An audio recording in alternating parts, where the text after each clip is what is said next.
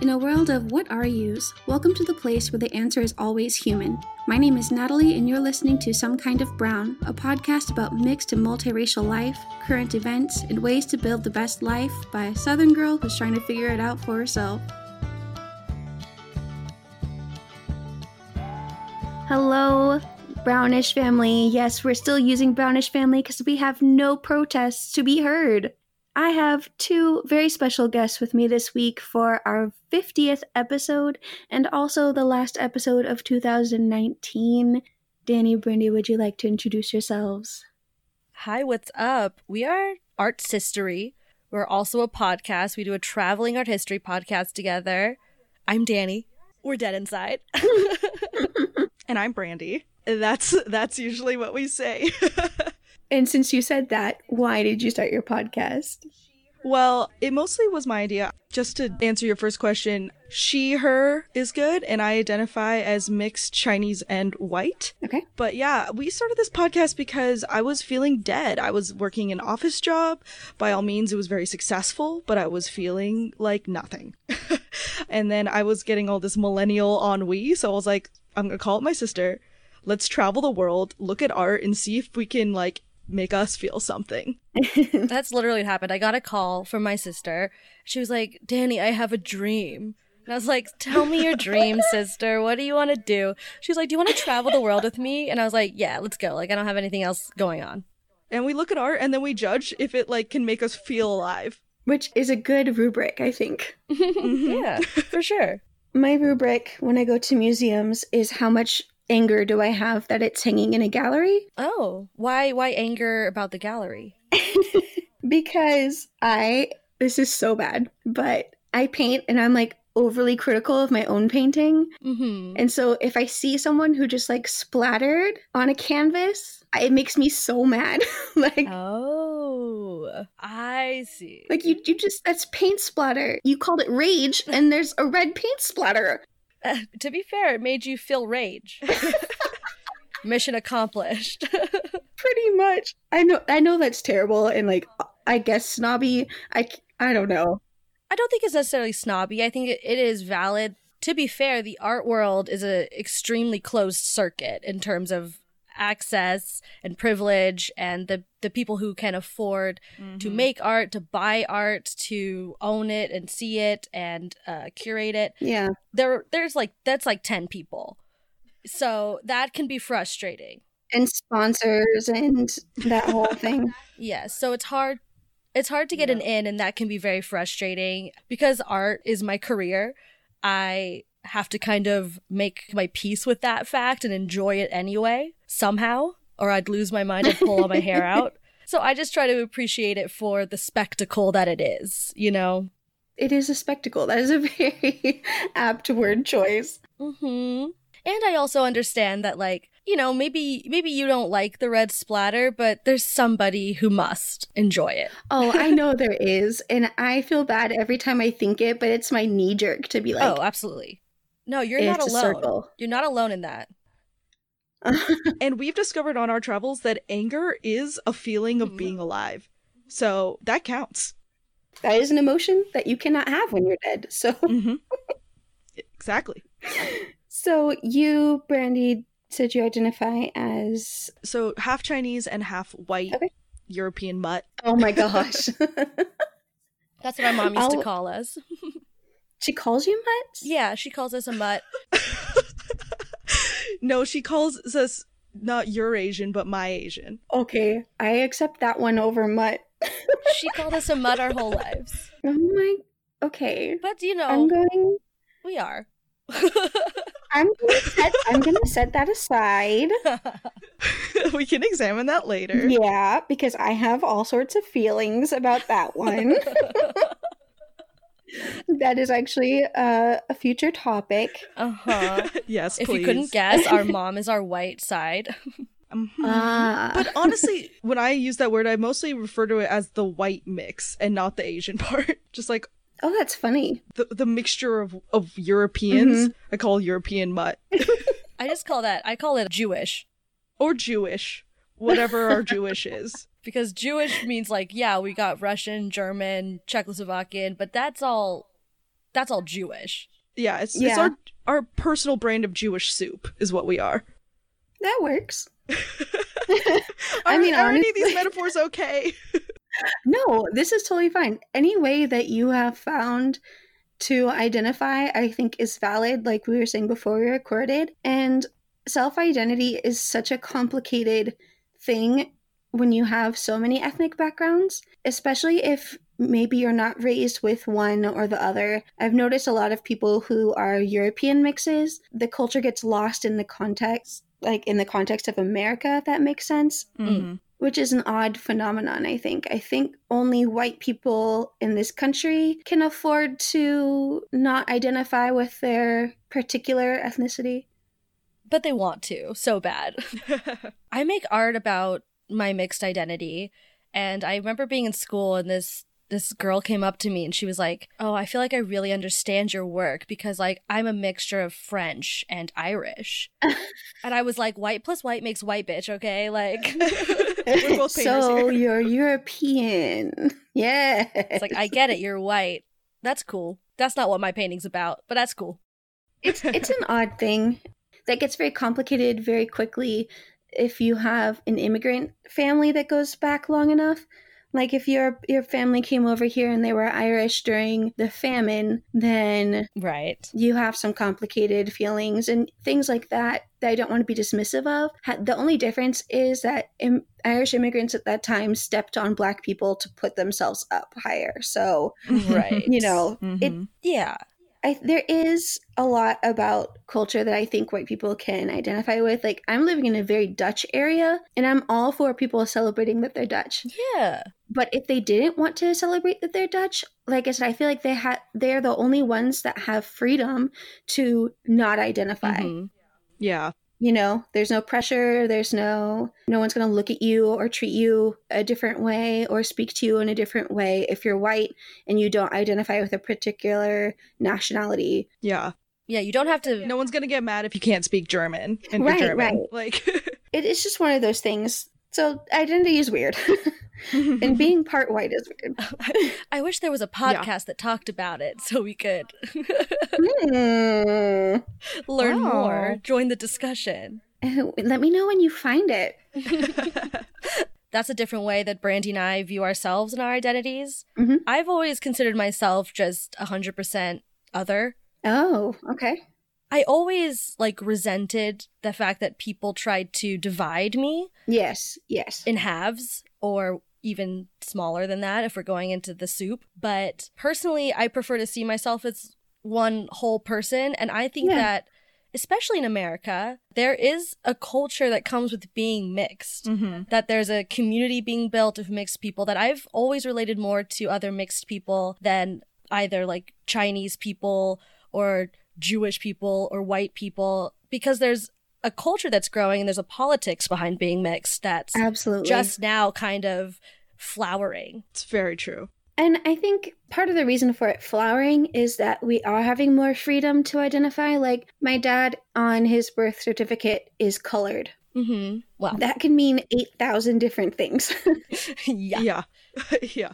And I identify as mixed, and I think sometimes it's really important to identify as multiracial or mixed because there is a very unique culture of being mixed, because there are a certain set of experiences that are unique to the way we go through the world and the way people treat us. But Mm-hmm. also, like you said, I like to be a whole person as well. I went through a stage of I wanted a pie chart so I could point to it, and then I realized that was ridiculous. It was really like a coping mechanism because there's almost a pressure to be like, oh, I'm Cherokee. And then someone's going to be like, well, how much, Right. Yeah. And that's something that's going on in the indigenous and native communities, is pushing back against blood quantum. And then you have the Black community where if you're part Black, you're Black. And why aren't you acting a certain way? Right. Or you're trying to be better than us. It's very interesting when you're mixed because you get things like that. And I know that being Chinese is an experience as well when you have Chinese and another racial mix in there. Yeah, I think that especially when we were in school, it was more of a thing where we couldn't quite fit in with the Chinese people who hung out together. Mm-hmm. They weren't really accepting of us. But also the white people weren't really accepting of us. And we had to kind of like scoot our way through the middle of those things. Or we were accepted by the mixed people. Yeah. Like I found that just in my life, like through college and high school, I've just gravitated naturally towards other mixed people, and we've all sort of found each other and could relate on things that, yeah, like you talk about, nobody else can really relate on. Yeah, and you don't have to go through that whole, like, oh, someone said this to me. No, people don't say that. Yes, they do. Like, you know, that whole thing. Everyone goes, yep, that happened to me too. My sister and I both work at Disneyland. We do private tours. What? How did I not know that? We just started up again. That's why we've been busy. Oh, okay. But Brandy had this family, this old white dude. What did he say to you? Oh, God. Well, he gave me the line that, like, every old white guy does, which is like, what are you? Everyone does that. Everyone. It got down to, you know, what are your ethnicities? And we were talking about travel, and I was like, oh, well, I'm half Chinese. And he was like, oh, like, I don't see that in you. Like, I don't see that. And I was like, okay, well, I am. And then he, like, had to backtrack, and he was like, well, it's a good look on you. You wear it well. And I was like, excuse me? So when it's not trendy anymore, I can take it off and put on another one. Like, what are you talking about? Oh my! You wear it well. Like, that was a new one for me. Thank you for validating the way I formatted my ethnic expression to suit your needs. Yeah. It's like, thank you very much. Yes, I chose Chinese, just part Chinese at birth, because I knew that one would be trendy. Yeah, looks real good. I wanted a little touch of the exotic, but I didn't want too much. Just a taste. I still wanted a double eyelid, you know? Oh my God. Horrible. I have the wonderful experience of having one eyelid that is and one that isn't. Like, talk about mixed there. I have a friend who has that problem. Yeah, and makeup is impossible. Yes. You know, honestly, I learned how to do makeup from Bubs Beauty, who is Chinese. Because when YouTube first started, like back in 2007 and 8, when I started watching it and wanted to learn how to do makeup, there were no mixed girls like with my mix. Right. And because I am a significant portion of indigenous between the two nations, I have no nose bridge. And I have a yellow undertone in my skin. Yeah. As opposed to like the orange type that some people get. So before makeup started expanding, it's only been within, the last 3 years, I think? Yeah. Shades have really started expanding. I think when Fenty came out. Yeah. I bought foundation from Korea. Yeah. Because it was the only place I could find yellow-toned makeup. Which is wild because Korea also, like, their makeup doesn't have a huge range, but it is all yellow undertone. So, like, if you can get dark enough, like for me, I'm too dark for most Korean makeup, which is buck wild because I'm still pretty fair. Like, you are. Yeah, I know. But it is yellow undertone, which is nice. Yeah, but Korean beauty standards with, like, the lightness of skin is wild. Well, yes, but also, I have an app on my phone that I use for most of my pictures on Instagram, the cool pattern and stuff that I've been using recently, and that's a Chinese app. The things I don't use are the skin whitening functions. Yeah. It's a big thing. That's a real thing in Chinese culture. Like, our stepmom is Taiwanese, and she, like, drives with the curtain across her, like, window in the car, so she, like, can't see out the side, but it's so the sun doesn't come in and, like, tan her. Okay, to be honest, I have dark arm syndrome. And sometimes I'm like, I need to get the Ajumma grandma arm sleeves. Yes. Oh, yeah. Pull them down. It's really funny because Brandy and I grew up in California, in Southern California.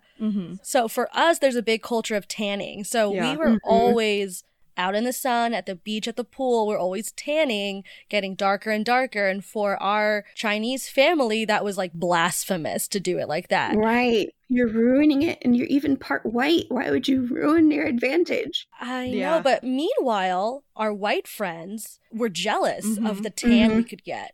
Because we can get tan really easily. We don't really burn. Yeah. I burn across my face, but I tan everywhere else. Yeah. Yeah. I burn a little bit on the nose, you know. It's still bad for you, but like back in the early 2000s, we were like, yes, Beach Barbie. You Yeah. I went to that's a whole other story, how I ended up in beauty college. And everyone in my class is white, and I'm in Arkansas. And so everything about me is different. Everything. Yeah. I wore a shorts or a skirt, I don't remember, but my legs were showing. And the person who owned the college was like, "Ooh, look at you with those tan legs." I was like, What? "Thanks a lot." But then in the summer, when all the other girls would tan, because that culture does exist in the South very much so, they'd be like, "Oh, I'm getting darker than you. You need to go tanning." I was like, "Nope, have fun with that skin cancer." Like, can I just exist with the skin I have without people making all sorts of weird comments? Like, Nope, not allowed. absolutely not. It's interesting how there is that like kind of double standard, you know? It's like people with lighter skin tones, the lighter you get, the more privilege you have. But everybody craves that tan. Okay, so I have to admit, this is where I got a call from my lawyer. Danny and Brandy were nice enough to let me take that call really quickly because I am dealing with my case for disability. So fun stuff, talking to lawyers. When I came back on, Danny, Brandy, and I made some jokes about my ovaries and their location because everybody wants to know. Thank you, U.S. government, for making the application process for disability an absolute joy. If you want to hear that, let me know and I can release that on Patreon or something. Anyway, we lost what we were talking about. It was my fault. We're just going to jump into the next thing. So other than the pressure and all the stuff that comes along with being Chinese and sun and tanning, what was your experience growing up? Did you feel like there were any pressures or things that were being put on you? Brandon and I were talking about the other day, the first time she realized that she was Chinese. Oh my god. Yeah, I didn't realize I wasn't white until I was like 13. Oh. Which was a weird experience, but because our parents got divorced when I was like 3, we always lived with our like two cultures separated, which is why this like two half thing is so like prevalent in our lives. Like, we only felt Chinese when we saw our dad on the weekend. Okay. And then we were with our mom most of the time. And so I didn't like put it together that I wasn't white for so long. And I think it was because my friends were all sort of teasing each other about liking anime. And they're all like going back and forth about like, you're a weeaboo, or whatever. And I was like, oh god, I'm a weeaboo. And I was like, wait a minute. No, I'm not. I'm a chiaboo. Chiaboo. Wait a minute. I don't have to be the like white person that's obsessed with Japanese stuff and that's a really weird thing. I can't be that because I'm not white. Like, it was a full revelation at the like lunch table in high school. I had no idea. It's still not chill to be obsessed singularly with like Japanese culture, but it did help me realize that I wasn't white in this conversation of weeaboos versus chiaboos. I will put a caveat on that though. I think it's totally fine to be interested in an actual culture and learn about cultural history and language. If you think Japanese culture is anime, that's where there's a problem, I think. Yeah. And like the weird fetishization of it. And like there's all these pitfalls when it comes to that. I can't imagine making it to 12 and not realizing that I was different. I made it to 5. I think just like putting the two together. Yeah, I mean, it was obviously there. I knew I celebrated Chinese New Year every year, you know, but like it didn't really connect for me because I was growing up in a white household in like pretty sheltered schools and like, I don't know, everything I just sort of internalized as like, that's normal. Oh, so you didn't really know exactly how that translated for you specifically. Yeah, and like even I got the comments when I was a kid that was like, oh, you look so exotic, but I never like for some reason connected the fact that that meant I wasn't white until I was older. Yeah, we had a lot of experiences with that. Like we were on a cruise with our mom and we had to go through customs and the customs officer looked at us, looked at our mom, and then Brandy is a little baby girl. She was like 5 or 6 and he looks at Brandy, he was like, who is this woman? And Brandy's like, Mommy? And then he was like, what's her birthday then? And my mom was thinking like, oh my gosh, she doesn't know my birthday. But Brandy knew it. Yeah, because I'm a Capricorn. Yeah, she nailed it. Okay, And Capricorn.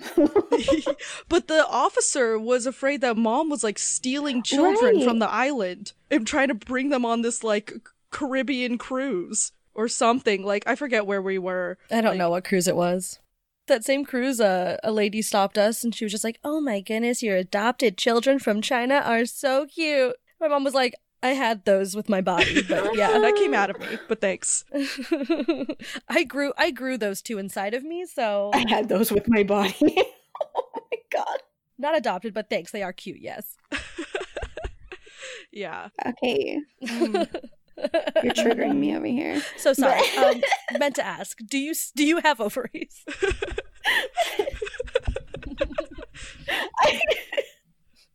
I have ovaries, but I don't have a uterus, okay? I don't So I think won't grow my own kids. Ever going to grow children inside of me? Me neither. I don't know. Maybe me personally. Brady doesn't want kids at all. Mm-mm. Personally, I've never had like this want to have kids that look like me necessarily. I didn't look like either of my parents. Mm-hmm. I don't look like anybody in my family except for Brandy. We look alike. Yeah. But so I've never wanted that or seen what the importance of that could be, you know? I think it might be because it's just the two of you. Because Yeah. my three siblings and I all look vastly different. So for us, it was, I wonder what each of us is going to marry, the race of the person we're going to marry, and how our kids will turn out. Because we all look so different. So it was kind of something that, I don't know, I guess I thought all mixed people really thought about what their kids would look like or who they would marry and what that would be like, but maybe it was just me. I mean, that's just for us, I think, something. And it's because maybe like our dad is 100% Chinese, our mom is 100% white. So it's not like there was that culture in our family already of like, ooh, everybody looks fun and different. Like, how are they going to turn out? That's cute. What features will carry down and like how and from who? That's kind of fun. I could see that. But for us, it's like we don't look like any of them. They all look like each other. Yeah. We go to family reunions and they go through the albums like, oh, look, like you look just like Great Aunt Irma or whatever. And we've never had that experience. It's kind of sad, but like it's just something we can't relate to. Maybe that's the difference between being multiracial and biracial, because I have cousins that have green eyes, but they're the same coloring as me. Like, it's always been a game, almost. Like, what's our child gonna look like? What genes will they inherit? Will they get more indigenous, or will they get more black, or, you know, things like that. But I can see that you play the racial roulette. we did, though. We did. I can see how that's fun. It's just not something that we can relate to or ever even occurred to me. I always just thought, like, when I like imagine my future children, they're amorphous blobs. Oh, that's so interesting. There's nothing there. I don't see a gender. I don't see a color. They are just little baby voids that love me. You know, I've been doing this for a year and a half. I've been doing this for 10 years, and I've never seen, in all of my vast experience, this is something I haven't thought about. This isn't something lots of people talk about very often when you're mixed, is like, did you imagine what your children would look like? Did you want them to look a certain way? That's very interesting, and I would love to hear other people's experiences with that if they wanted to have children. Yeah. I did like a project in college that involved identity, and I talked to my dad about it. I was like, how did you think about like when you decide to have kids? And he was like, I knew you'd be cute because mixed babies are always cute. God, that sounds like every Asian parent I've ever heard. Right? But then I also asked him, I was like, Dad, how do you identify? And he told me he identifies as white, which is buck wild. What? Since when? Ooh, a cliffhanger. That's actually where I'm going to leave it today. I'm going to make this a two-parter because there's so much that we packed into this conversation. I want to give you a little breather. Also, if you can't tell, I am sick. I am living off cough drops and medicine at the moment, so we're just gonna have two parts, and you're just gonna have to wait to hear about how Brandy and Danny's dad identifies as white, because that is actually very, very interesting. You can find Brandy and Danny at Art Sistery. That's Art SISTORY. And that is all their social media, Instagram and Twitter. Follow them, check out their podcast. They are amazing. I had so much fun talking to them. Again, part 2 will be out next week. I do want to thank 2 other podcasters for leaving me some really, really lovely reviews. We had Lakita from Queen and Me podcast and Monique from Infertility and Me. I encourage you to check them out as well. Thank you so much for listening to this episode. You can find me on Instagram, Twitter, and Facebook at Some Kind of Brown. And we have a growing private Facebook group that you can join as well. If you would like to support the show and be a part of our Brownish family, I do have a Patreon where you can get ad-free episodes, bloopers, or good conversation bits that didn't make the final cut, early access to polls and upcoming projects, and more. You can buy me coffee through the link in the show notes or Linktree to make a one-time donation if that's more your style. And to really help our colorful family grow, subscribe wherever you're listening and spread the word about this podcast. All of your support means the world to me and helps me keep going with this podcast.